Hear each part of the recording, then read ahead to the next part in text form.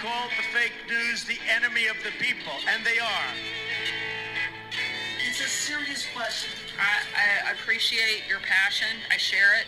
I've addressed this question. I've addressed my personal feelings. And I want you all to know that we are fighting the fake news. You're listening to Just Ask the Question, Adventures in Reporting with your host, Brian Karam.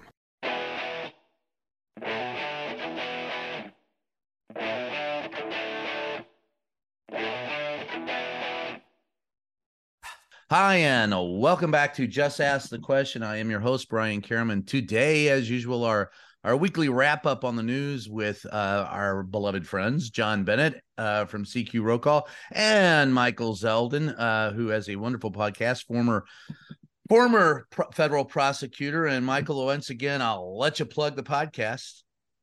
It's called That Said with Michael Zeldin. It's on all of the apps. It's not really a political/legal podcast, but it's just books which I find interesting that have a story to tell, all nonfiction.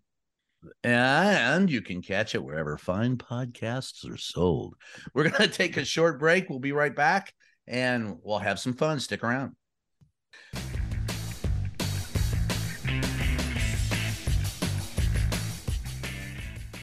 In this modern age of misinformation and deceit, Just Ask the Questions newsletter cuts through the BS and gets to the truth, with Brian's in-depth articles, columns, and exclusive content not released anywhere else. Get the scoop and stay in the know. Sign up for the Just Ask the Question newsletter now at substack.com/JATQ podcast.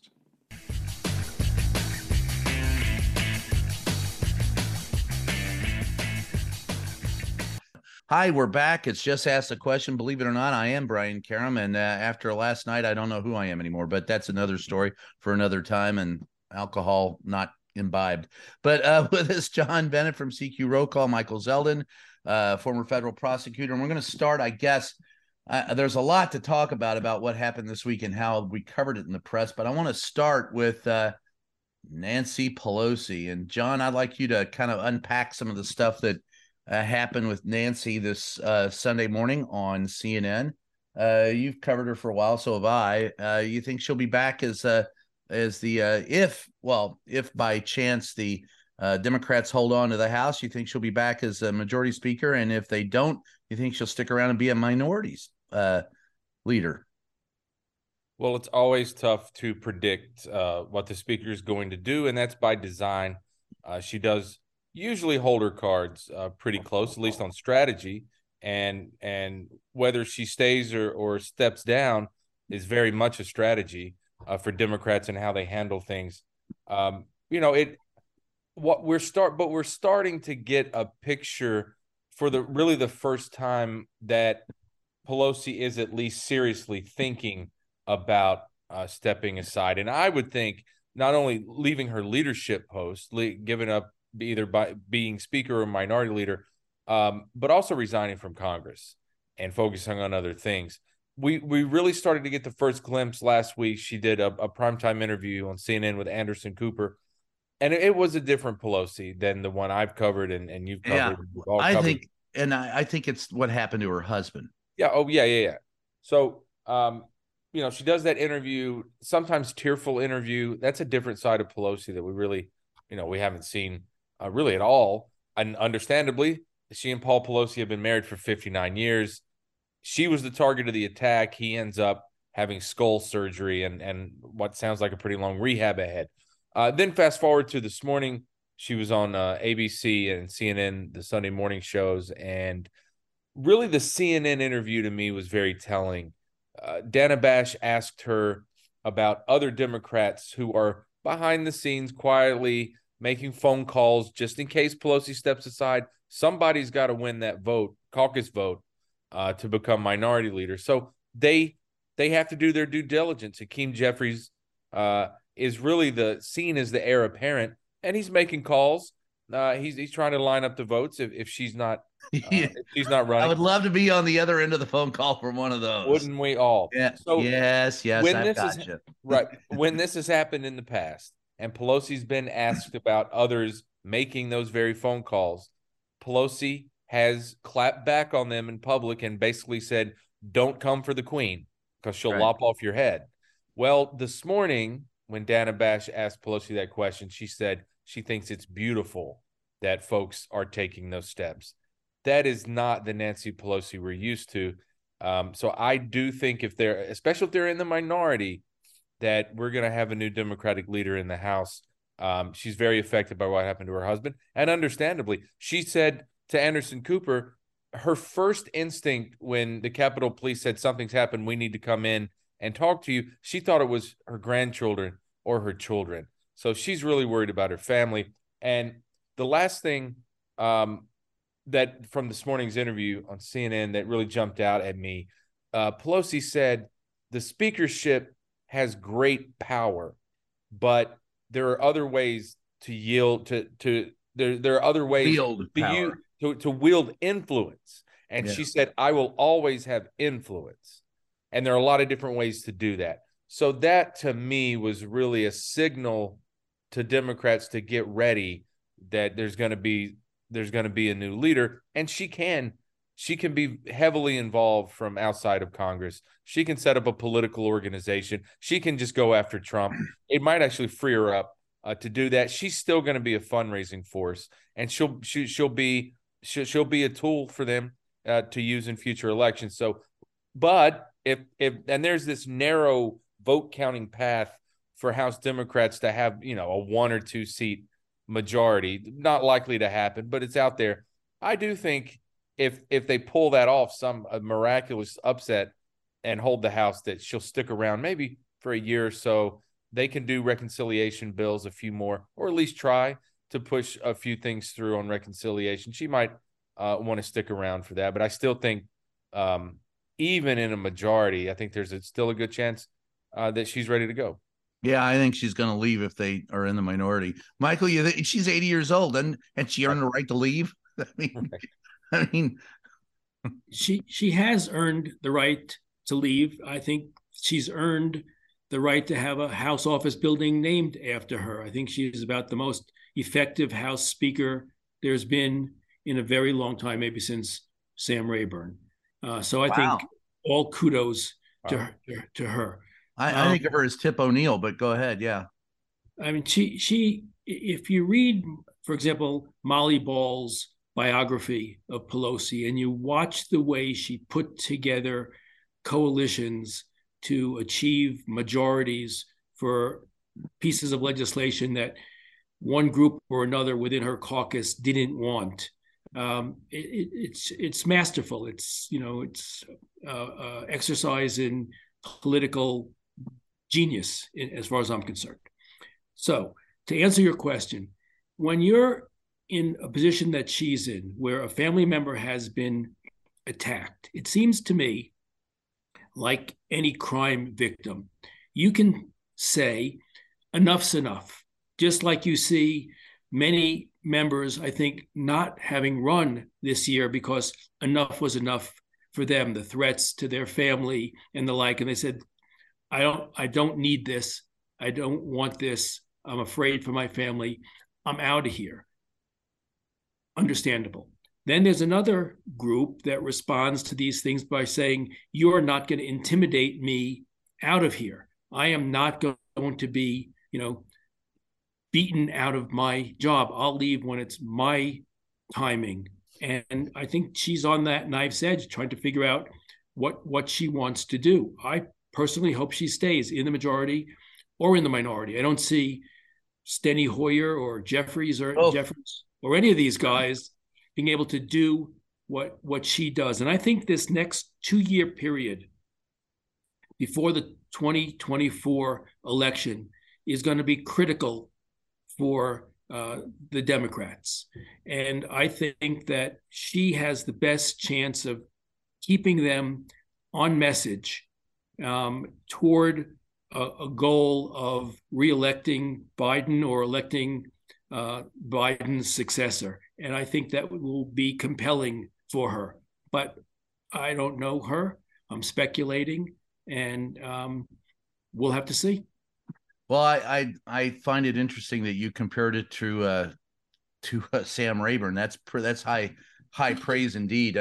But I follow you. It's the fight or flight thing. Are you gonna stay and fight, or is it time to leave? And like I said, she's earned whatever she wants to do. She certainly can do that free of critique, I think, as to whether or not she overstayed her welcome, which is what some people will indeed say. But at the end of the day, that's the question that every one of those representatives have to answer. And if you're answering that you're leaving because of the threats, then that cedes victory to those who made the threats, I believe. But yeah, well, that's the look. Plus, I think, in some sense, there is something that might make her say, all right, Kevin McCarthy, you think you can run this place? Just watch what I can do to you as minority leader. Who was the minority leader? Boehner. Yeah. You think Boehner had it bad? Yeah. You ain't seen nothing yet with a potential Republican 2-seat majority. The havoc that can be caused in that setting, because he's got his own problems with keeping his coalition together, because the far right of his party are very different than some of the others, and she, I think, might relish for 2 years playing devil's advocate, sort of thorn in the side of, because that's all he's ever tried to be for them. He's never tried to cooperate. He's never been a true legislator. He's just been a thorn. And so maybe she might relish the possibility of repaying the favor. Well, on that note, I want to switch gears a little bit and stick with you, Michael, and talk a little bit about one of the guys that are the chief architect and the master of disaster that brought us the House and the problems of the last 6 years, Donald Trump. His multi-pronged efforts to keep a lot of his former advisors from testifying or providing information to federal prosecutors. I know that he has failed this week, and he has, and I'd like you to unpack a little bit of that. What you said here, I like. Obtaining this testimony is a critical step, perhaps last step, before state and federal prosecutors determine whether the former president should be indicted. So let's talk about the stalling tactics of Donald Trump and how they may have finally come to the ragged end. Right. So story one is he is supposed to testify tomorrow pursuant to the House subpoena. Rather than testify, he has sued the committee, saying that a subpoena to him, a private citizen, violates separation of powers. The hubris in that, is startling, in that separation of powers involves people who are in office, generally speaking. And so committee of the Congress that subpoenas a private citizen who says, you can't sue me because once upon a time I was in the executive branch. But rather than testify, he's suing. And obvious reasons are that, one, he can't testify because he can't testify truthfully. But secondly, if the Congress does turn over, then what he's done is delayed the activity beyond what is probably the tenure of this committee. This committee, under Republican control, won't exist. And so come January, if there's a Republican-controlled House, they're just going to withdraw the subpoena. He'll declare victory in only the way he's capable of declaring victory.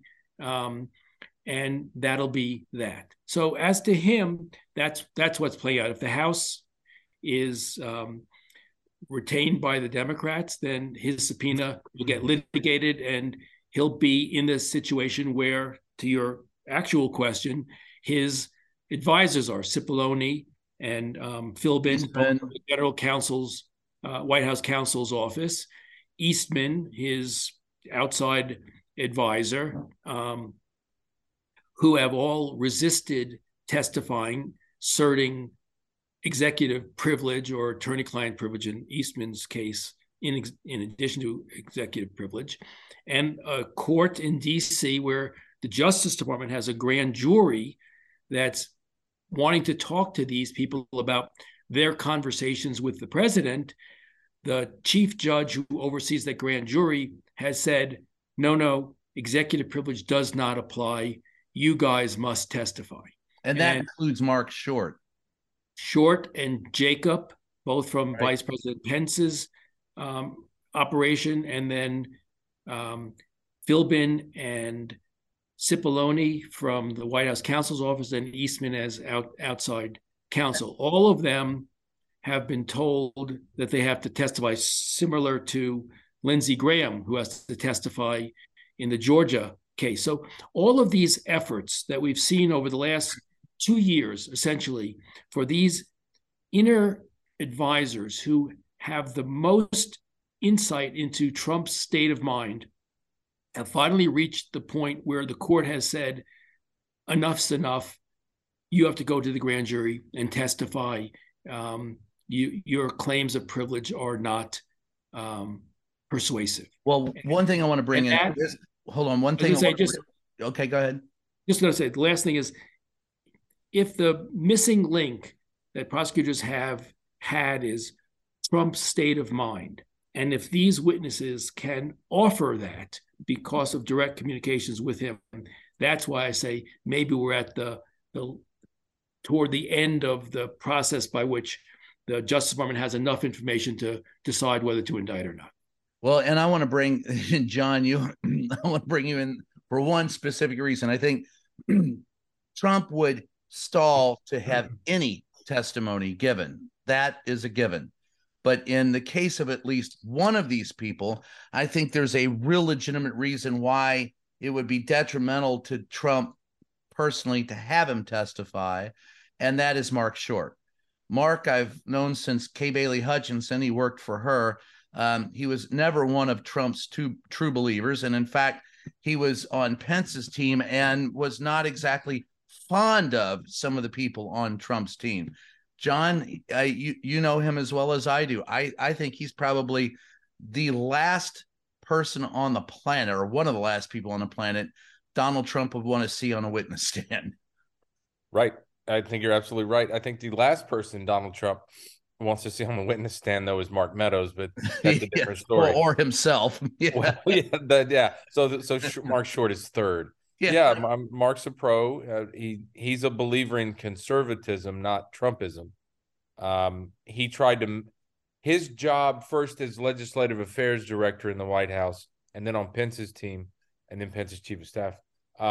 It was to take Trumpism and package it legislatively as something that looked more like conservatism, and that's what he tried to do. Or democracy. Yeah, right. That's what he tried to do. So he's not to your point, he's not a team Trump person, and he knows a lot. He was in very senior positions. He was in the room for a lot of things, and that's who Donald Trump doesn't want on the stand, is anyone who was in the room when big things were being discussed or big decisions being made. And a lot of times, just like with a lot of vice presidents, it's what the modern vice presidency is becoming or has become. Pence was the last one in the room.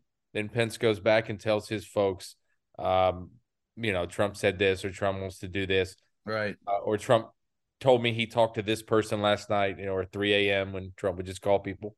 Mark knows everything, or Mark knows as much as anybody except, say, a Mark Meadows, who was Trump's last chief of staff. And no, Trump does not want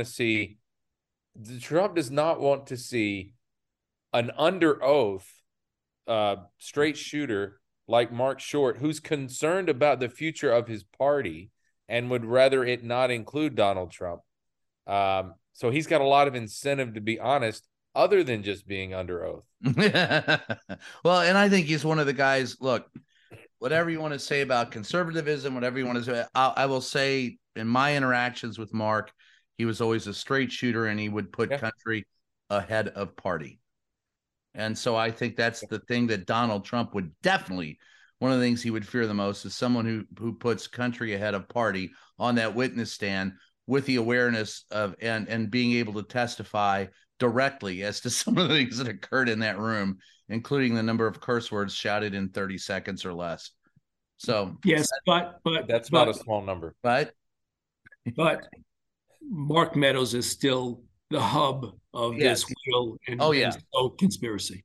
Yeah. And I believe I've said this on the air before with absolutely no basis in fact to say it. I believe that Mark Meadows must be testifying with the DOJ. Why?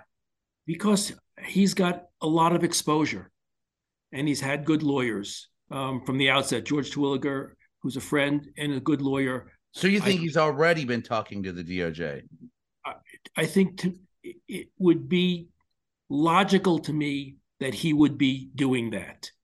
You know, it's one thing to talk to the January 6th committee, because as soon as someone talks to the January 6th committee, it becomes known that you've talked to the January 6th committee. And so there's political exposure there. And Meadows wants to maintain his viability, maybe in South Carolina. I don't know where. But the DOJ is much... Well, I think, doesn't he live in South Carolina now? Yeah. The DOJ, as we saw in the Mueller investigation and as we are seeing under Merrick Garland, can keep confidences more tightly. And therefore, and they're the only people that can indict. And if Meadows feels, and as Cassidy Hutchinson seemed to indicate, he knew and either agreed to or was willfully indifferent to what was going on January 6th, and or if he was a liaison between the White House and Roger Stone and his operation in the Willard Hotel, that's a lot of potential exposure. And I would think that if he's capably represented as he is, that he would be talking quietly with the DOJ to figure out how to mitigate his legal exposure. That's my just submission based on surmise.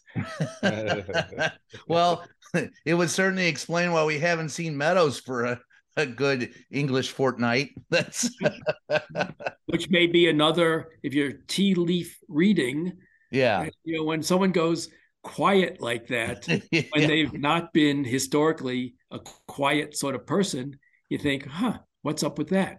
Yeah. Well, John, you were there. Mark Meadows could be called lots of things, but quiet is not usually one of them. No. This is a guy who would text with reporters when he was a congressman. Yeah. And he was no backbencher. He was very important. He was chairman of the Freedom Caucus. He controlled or had influence over, let's say, 40 or 50 votes at a time when that mattered. And as my cat goes crazy. At a time your cat has never liked Mark Meadows. Yeah. No, there's history there, but we can't get into it. We signed documents. Non-disclosures are non-disclosures. Right. Tough to get out of. Well, I lost my train of thought. Thanks to the cat for that. Mark Meadows used to text with reporters and talk to reporters all the time. He did the same thing as chief of staff. And now you don't see his name in the paper, at least not with quote marks anywhere near it. So I think Michael's right. There's only one thing to conclude here, and it's very bad news for Donald Trump. Well, once again, I've been saying, there are a lot of people. Let's end this segment on this thought. I'd like to get both of your thoughts on it. A lot of people are whining, griping, moaning, complaining that Donald Trump has yet to be indicted and that Merrick Garland has been dragging his heels in doing so. And again, we've said it on more than one occasion. I find him to be meticulous. I don't think he'll much give a crap about the politics. I think it'll all be about the law. And at the end, if he feels that, and he will do his due diligence, because you get only one shot at Donald Trump. And so I think he's going to take his time and make sure that he aims true. But I'll go on the record and I do believe Donald Trump is going to be indicted. End of story. Have at it. Michael? It is a guess. And the guess is that all of these cases are very close. There are defenses to these cases that can be made, and Garland has to sort out whether he can meet the Justice Department standard of obtaining a conviction and then sustaining that conviction on appeal. And you want to make sure that your case, can meet that standard. And, in the media, on television, really what we largely hear is the plaintiff's case, if you will, the prosecution's case. We don't, like was complained about with respect to the January 6th committee, and they're saying the evidence is so overwhelming. Well, they're cherry picking the evidence that they want us to hear. We don't know what counter evidence may exist out there. And Garland has a very difficult problem in respect of many of these cases, which is the January 6th committee has taken hundreds of hours of testimony from thousands of people or hundreds of people.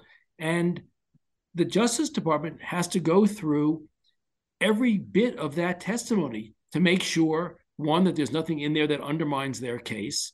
And two, if there is anything that is considered Brady material, meaning has some exculpatory value to the potential defendant or the defendant, it has to be turned over. And so they've got a lot of work to go through. And I don't even know if they've seen all of the transcripts of the testimony from January 6th yet. So it's pretty hard in respect to the stuff that's under the January 6th orbit for the Justice Department to move any faster than they're moving.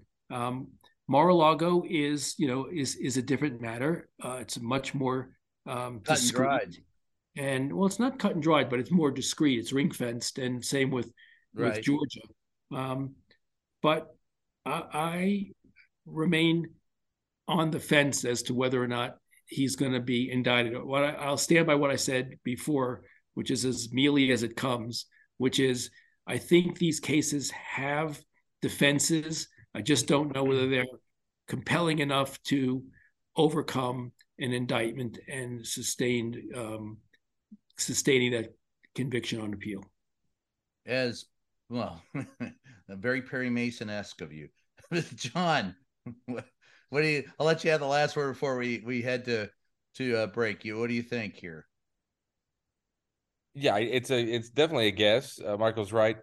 My stance hasn't changed. It's just so many different investigations and so many potential or likely charges that I think it's a math problem. It's a numbers problem for Trump to outrun them all. But, and same caveat, if anyone could do it, it's Donald Trump. Yeah. We'll take a short break and we'll be right back.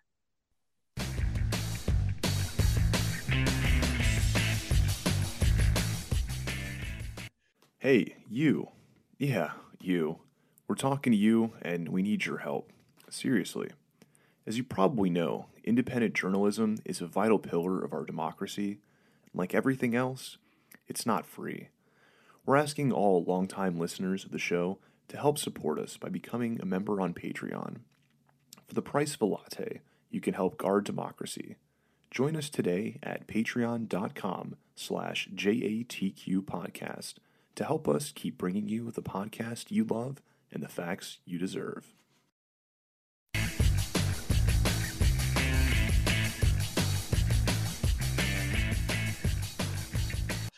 Hi, we're back. It's Just Ask the Question.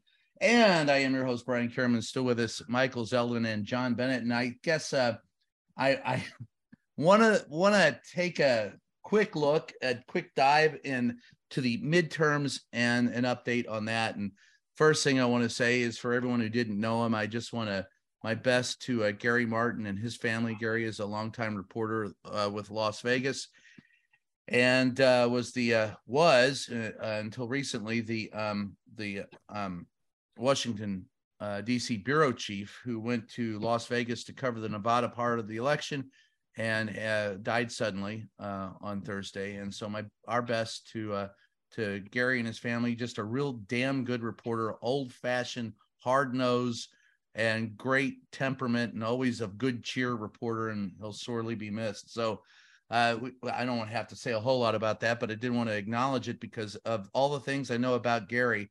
The thing he'd be pissed about the most is dying before the election results came in, because he had worked so damn hard on them. So let's talk a little bit about Nevada. At this point in time, it appears that the Democrats have held on to the Senate. So the inevitable question is, on this runoff in Georgia, do you think the Republicans will bail on Herschel Walker and just let Warnock have it in a walk, because it's going to be a waste of money? They won't have a majority even if they win it. John?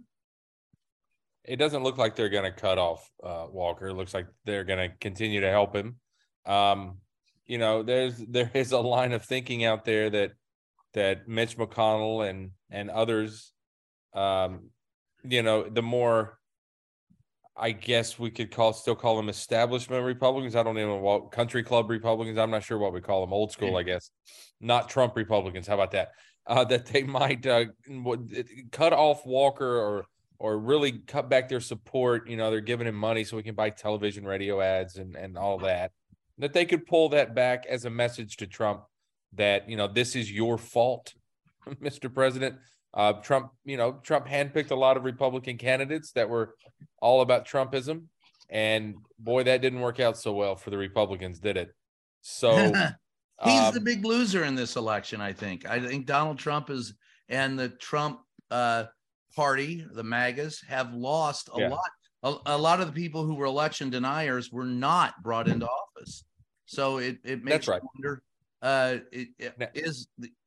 are we done with Donald Trump politically, at least? Well, before we get to that, I just wanted to say there's a reason for McConnell and others to continue supporting Walker. Right now, the Democrats would have 50. They would only have 51 votes if it's a 50-50 Senate, if Kamala Harris, the vice president, came in.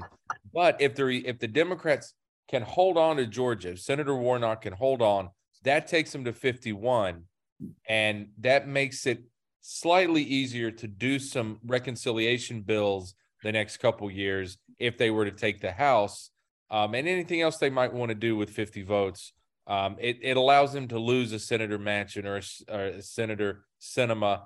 And we don't know about Senator-elect Fetterman, but he's from Pennsylvania. He ran, he's got some reasons that he might need to vote no sometimes in Pennsylvania. So 51 does matter for the Democrats. And, if anyone knows that, if I know that, then Mitch McConnell knows that for sure. Course. And that's why they're going to continue helping Walker, because even though I don't know how to put this. But does the average voter he would not be the sharpest knife in the GOP caucus. I don't know if he could spell knife, but he could still go vote no on a lot of stuff if he's told to. That's two easy letters. N-O. Yeah. Well, but I guess the ultimate question is, do the GOP voters stick around for that? It's Georgia, it's football, and as everybody said, that's the whole reason why it's there to begin with.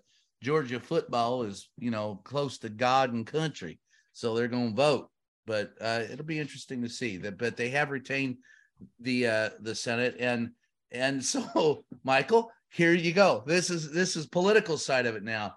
Do you think that at least politically, America is done with Donald Trump? I think it'll be very interesting to see whether or not Donald Trump shows up in Georgia for this runoff.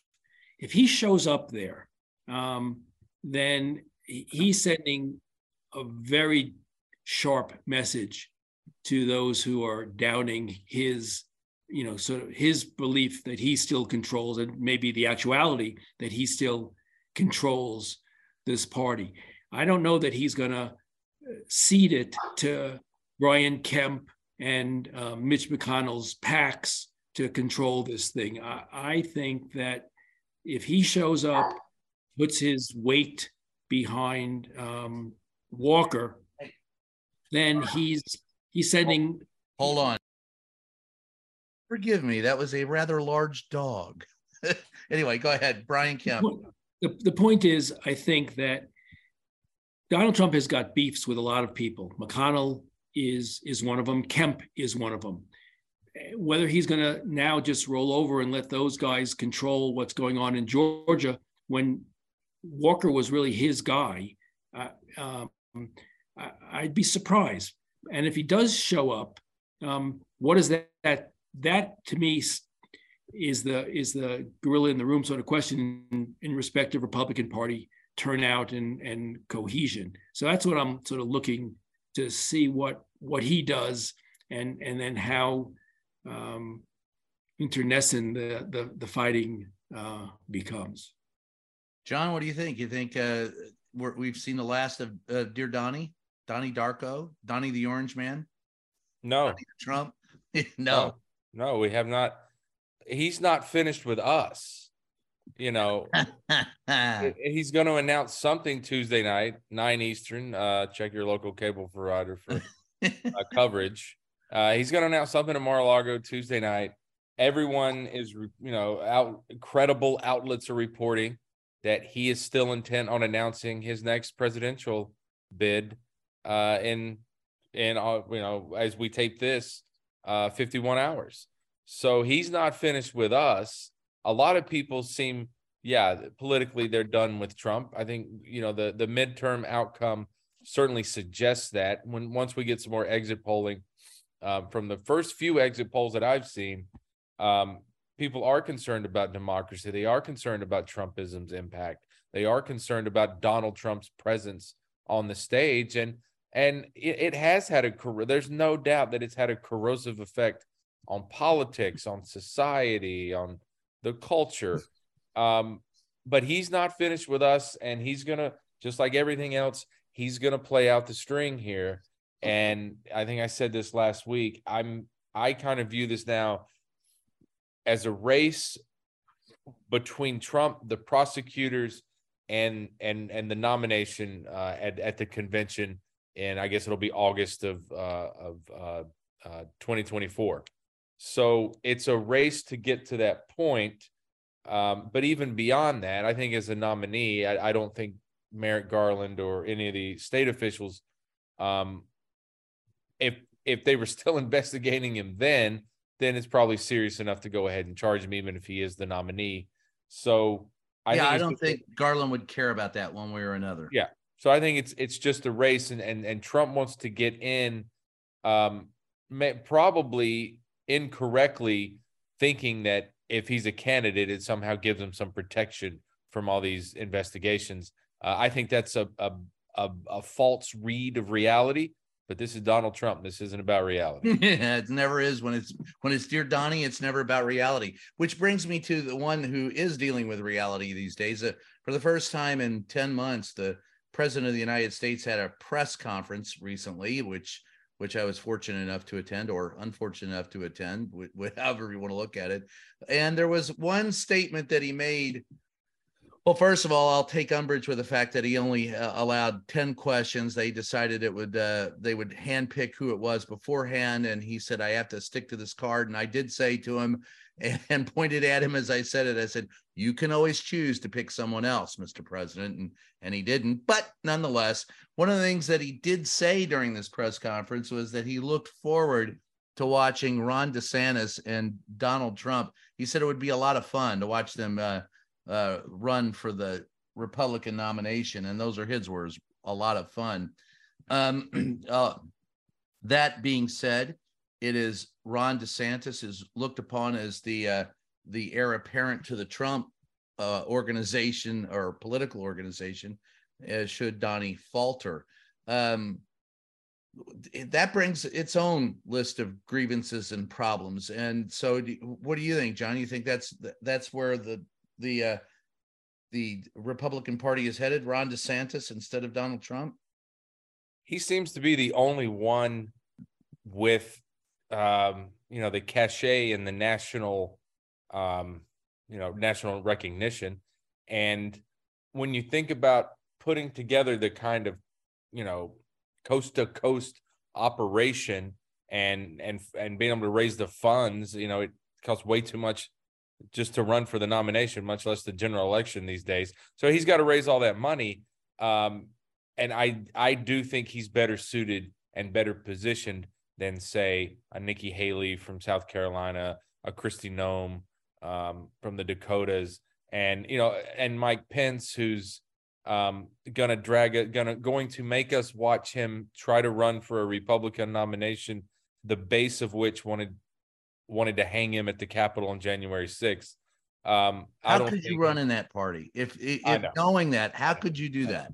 He's going to do a town hall, I think it was CNN this week, and it's going to be very awkward to watch him try to maneuver all of this. But I don't think Pence quite has that last gear. When I think of politicians, Pence is more Scottie Pippen. He's not Michael Jordan. So yeah, that's a very long way to answer. You got the sports. You got the sports. I got it in there. That's a very long way to answer your question and say yes. I think it's DeSantis.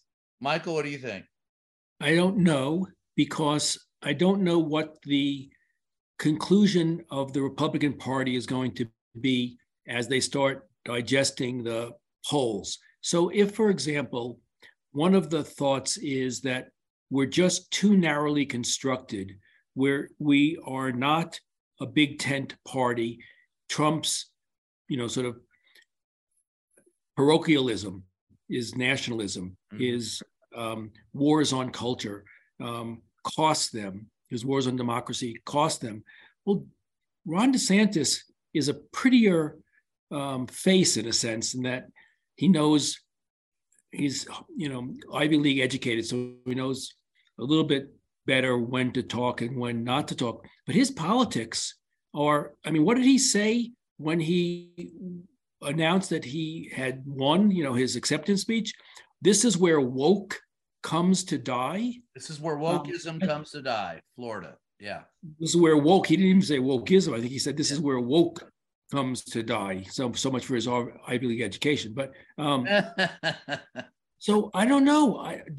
Are people going to say, well, we'll take, a sort of a Trump light in Ron DeSantis? Or do we really have to pivot and, look to the former Governor Hogan's or the Chris Christie's or whomever else may be more traditional conservatives that can bring back the suburban voters that probably left them, and some of the other more traditional conservative voters that left them? I just don't know, Brian. If I'm sitting there, I like that thought, because what you've just said, God, you teed it up for me. If they're going to pivot, here's a pivot that I think would scare the living shit out of the Democrats. But I'm going to say it with a caveat that I don't think it would ever happen, because I don't think this pair could get out of the Republican primaries. But if the Republicans want to pivot, they have in their nest of vermin someone who has voted with Trump 96% of the time, but yet is a conservative, yet is a traditional conservative, and yet opposed Donald Trump and helped lead the January 6th committee. And by the way, if Liz Cheney were on the top of a ticket in the Republican Party, she would get crossover voters like you would not believe from the Democrats, because she was the one who opposed him in Congress. No matter what her voting record is, she would be a tough sell and for the Democrats to beat. And by the way, that would give the Republicans the gloating rights of saying, hey, you think you're the party of, women and empowerment. We're the first party to elect a woman as president. It would be a tough nut to crack. But I'm saying if it were her and Adam Kinzinger on the ticket, I think the Democrats would be in a lot worse trouble than they would with DeSantis. I thought you had told me, Brian, that you had stopped doing psilocybin.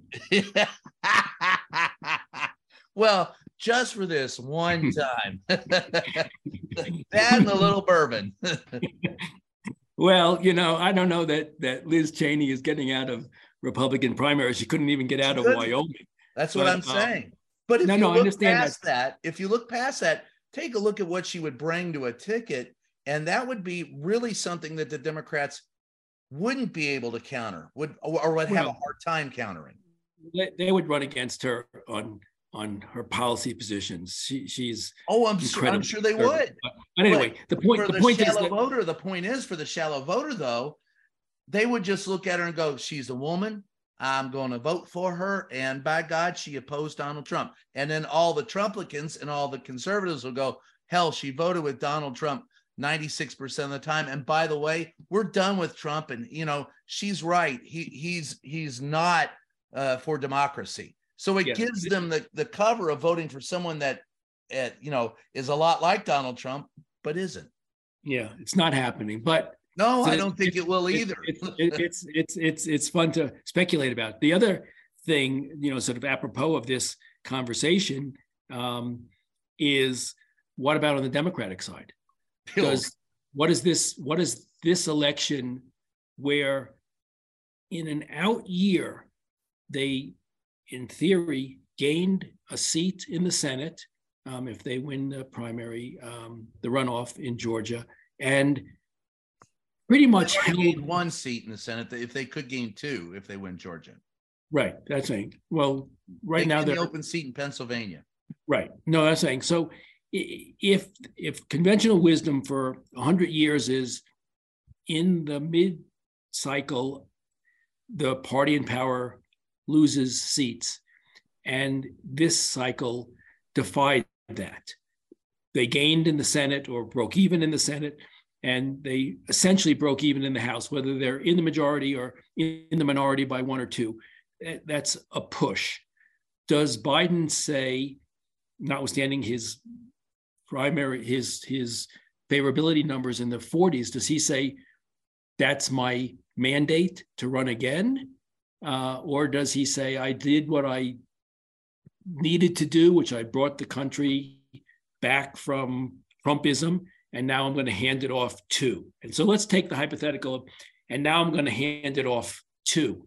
Who this thing doesn't seem to me to be. Well, all I know, it's not going to be Beto O'Rourke or Stacey Abrams. They can't win it. They can't win anything. So that's right. No, but so the question I want to ask you two political thinkers is: do you think that this is being handed to Kamala Harris? I don't think so. No. So if it's not, and he's not running, who out there are? So if we're on the one hand, we're saying you could have DeSantis, you could have Pompeo, you could have Chris Christie, you could have Governor Hogan, you could have a whole host of people and Trump. And on this side, you could have Biden plus people who challenge Biden, or Biden exits quietly, or with fanfare. Left. And then it's open season. So I guess I'm asking the hypothetical of, if it's open season, if Biden has said I've done what I needed to do and I'm not running, who do you guys think are the likely heir apparents, if there is? John, who's throwing their hat in the ring on that side? I think Gavin Newsom, governor in California, is already trying to elbow his way to the front of the line or closer to the front of the line. He did some campaigning during the midterms. He does have a mixed record in California. A lot of even Democratic strategists aren't sure. Some of his failures and shortfalls out there would give Republicans and other Democrats in a primary a lot of fodder to come after him and attack him with. But I think he's got to be at the head of the list right now. But your point is I hear you loud and clear. There is no bench here. If it's not Harris, then who? Biden still thinks he's the only Democrat who can beat Trump.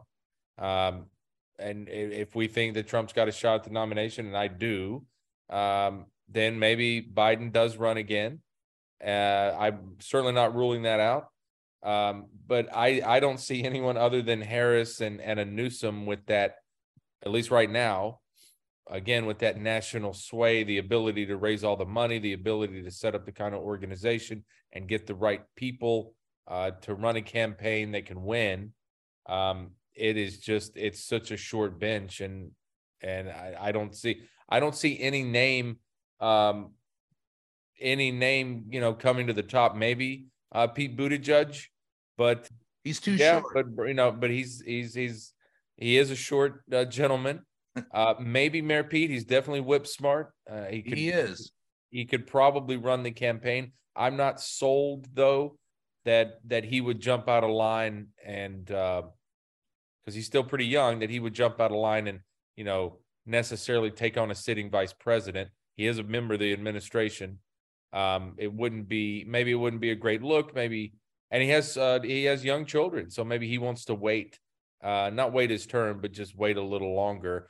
I'm going to throw a name out there, maybe just to see your guys' facial reaction. So here we go. What about Hillary Clinton? She won't. I'm pretty sure she's done. But okay. I'll say it this way.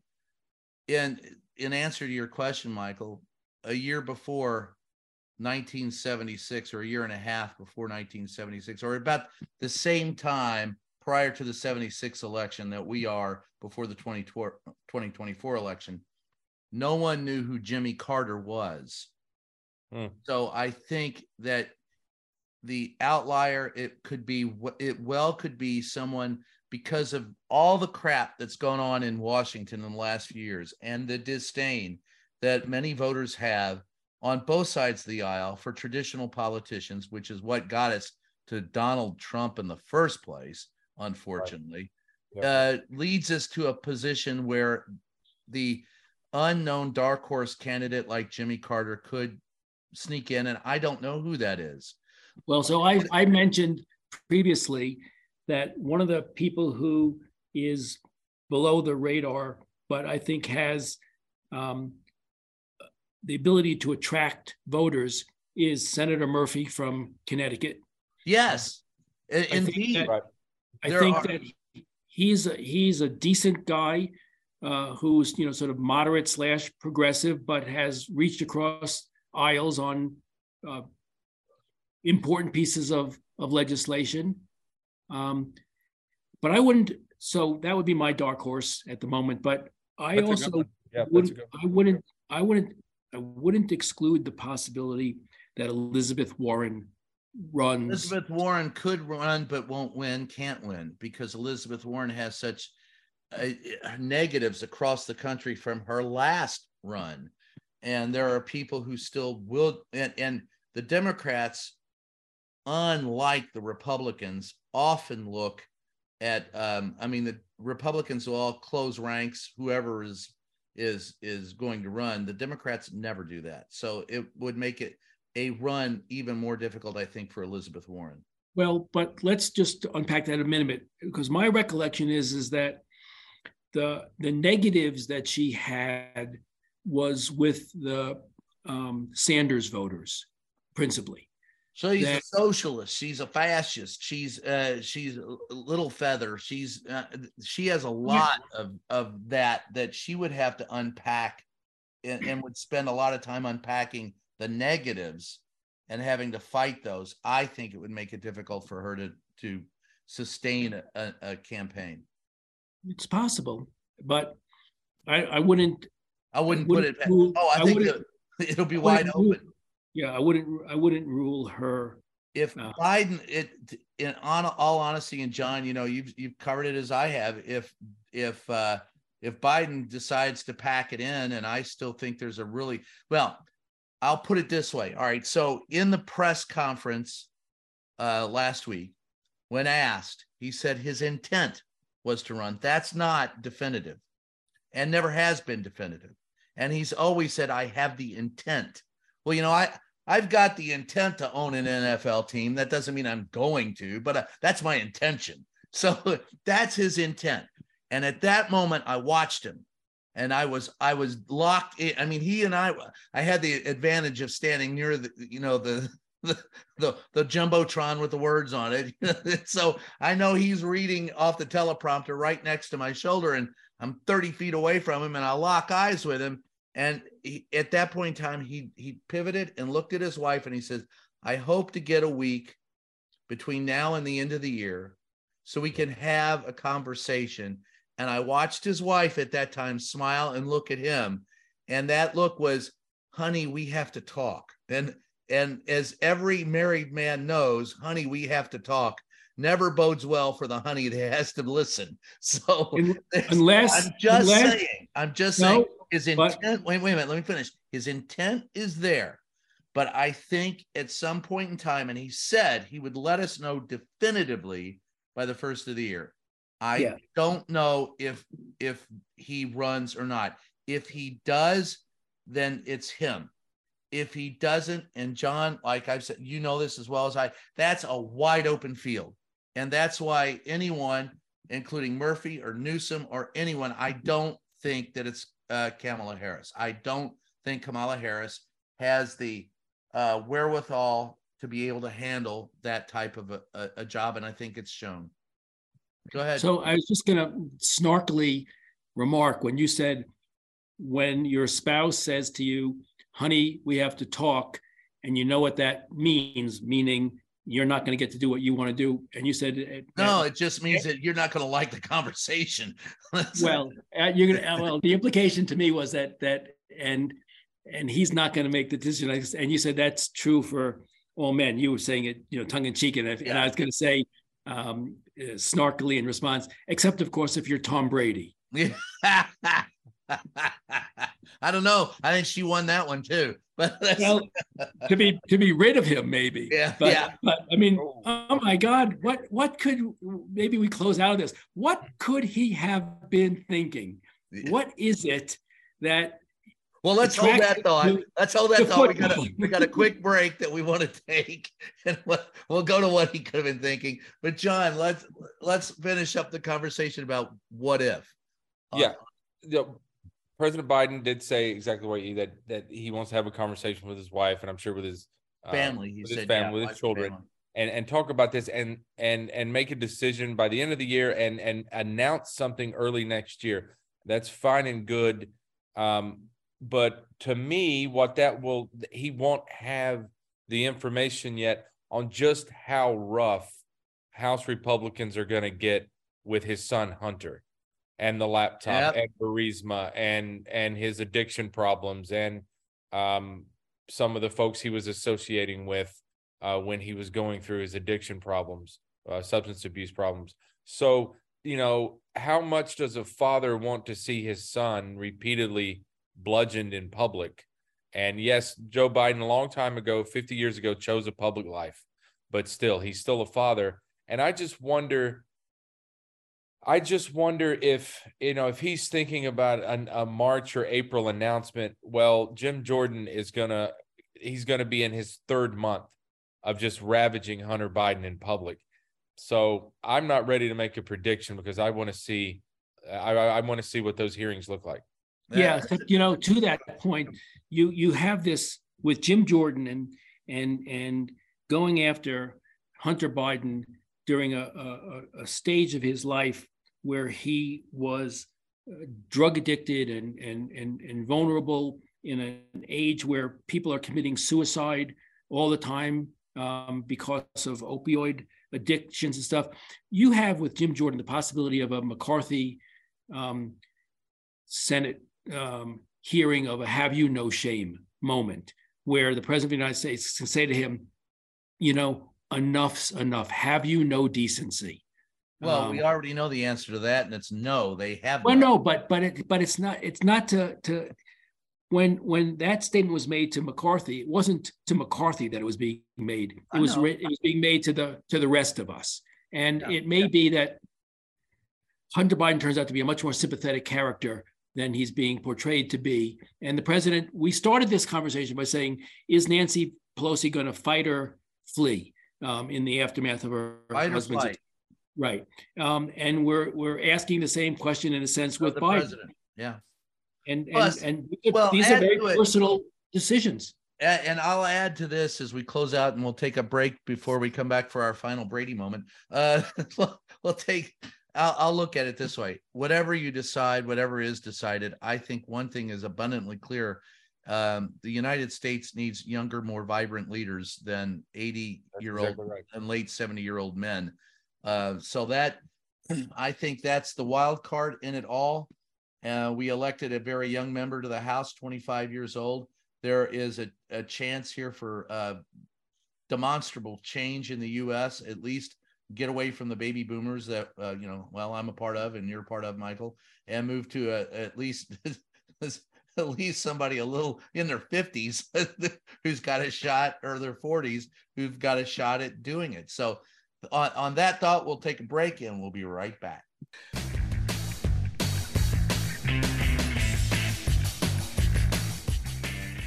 Hey, Just Ask the Question podcast listeners.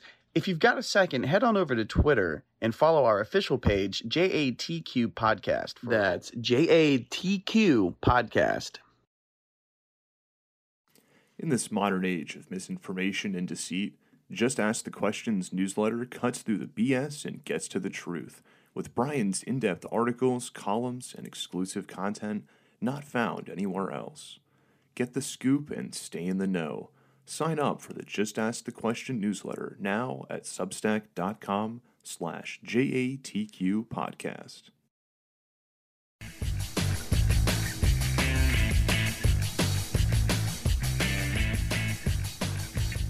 Hi, it's Just Ask a Question. I'm back. I'm Brian Karam, the host, with our friends Michael Zeldin and John Bennett. And where we left off was, you said that when watching the press conference, Biden said, if I get a week, I want to, talk it over with my wife. And his wife gave him a look like, yeah, you're damn right we need to talk. and the implication being that what she decides will be what is the answer.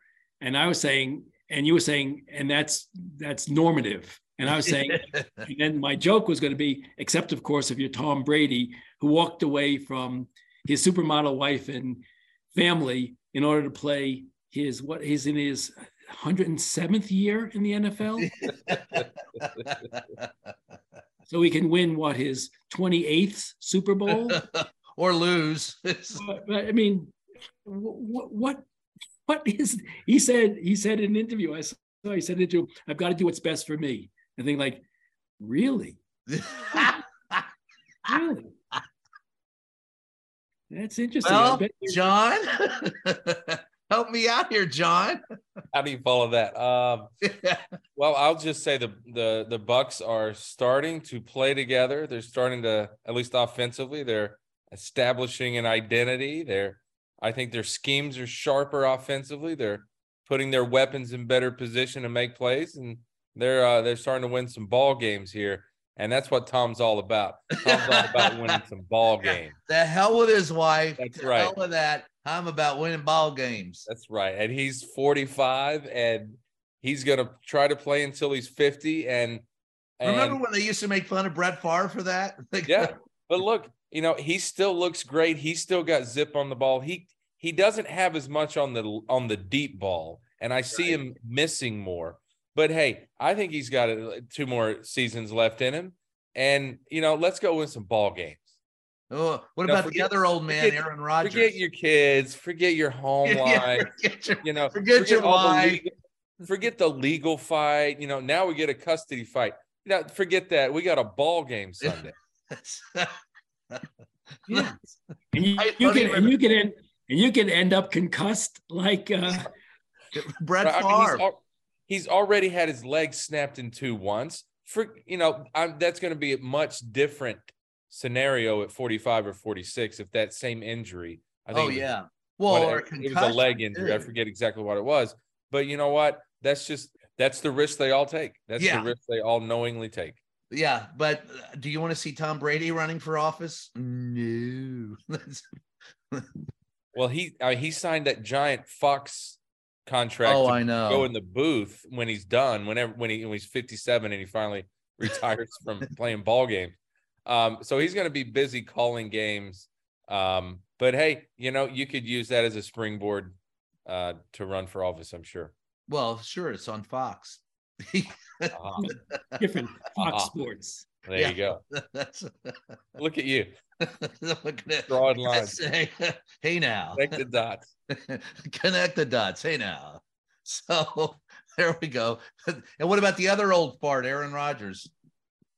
Yeah, he's definitely fallen off. That offense has fallen off. The front office did him no favors. They've had some folks leave. They haven't gotten better at wide receiver. They haven't gotten better at running back. I don't think they've gotten better up front on the offensive line. And their defense still sucks. Yeah, the defense isn't what it was a few years ago. So they've definitely taken a step back. And Rodgers just doesn't look like he's having any fun. I mean, Brady gets frustrated, but he still looks like he's having fun. That he's enjoying himself out there and enjoying playing ball games with the fellas. But Aaron Rodgers he looks miserable. Well, they can be up 3 touchdowns and he's just moping on the sideline. I'm going to say anybody who takes medical advice from Joe Rogan deserves to feel miserable. You mean he's not a doctor? Yeah. Who knew? Oh, wait, what? Right. Who knew? Hey, I'm telling you, a tough room. So anyway, well, listen, guys, it's been a lot of fun. Especially once Michael brought Tom Brady into it and his honey, we have to talk moment. So the show is Just Ask the Question. I am your host, Brian Karam. Thanks for joining us, and we'll catch you next week.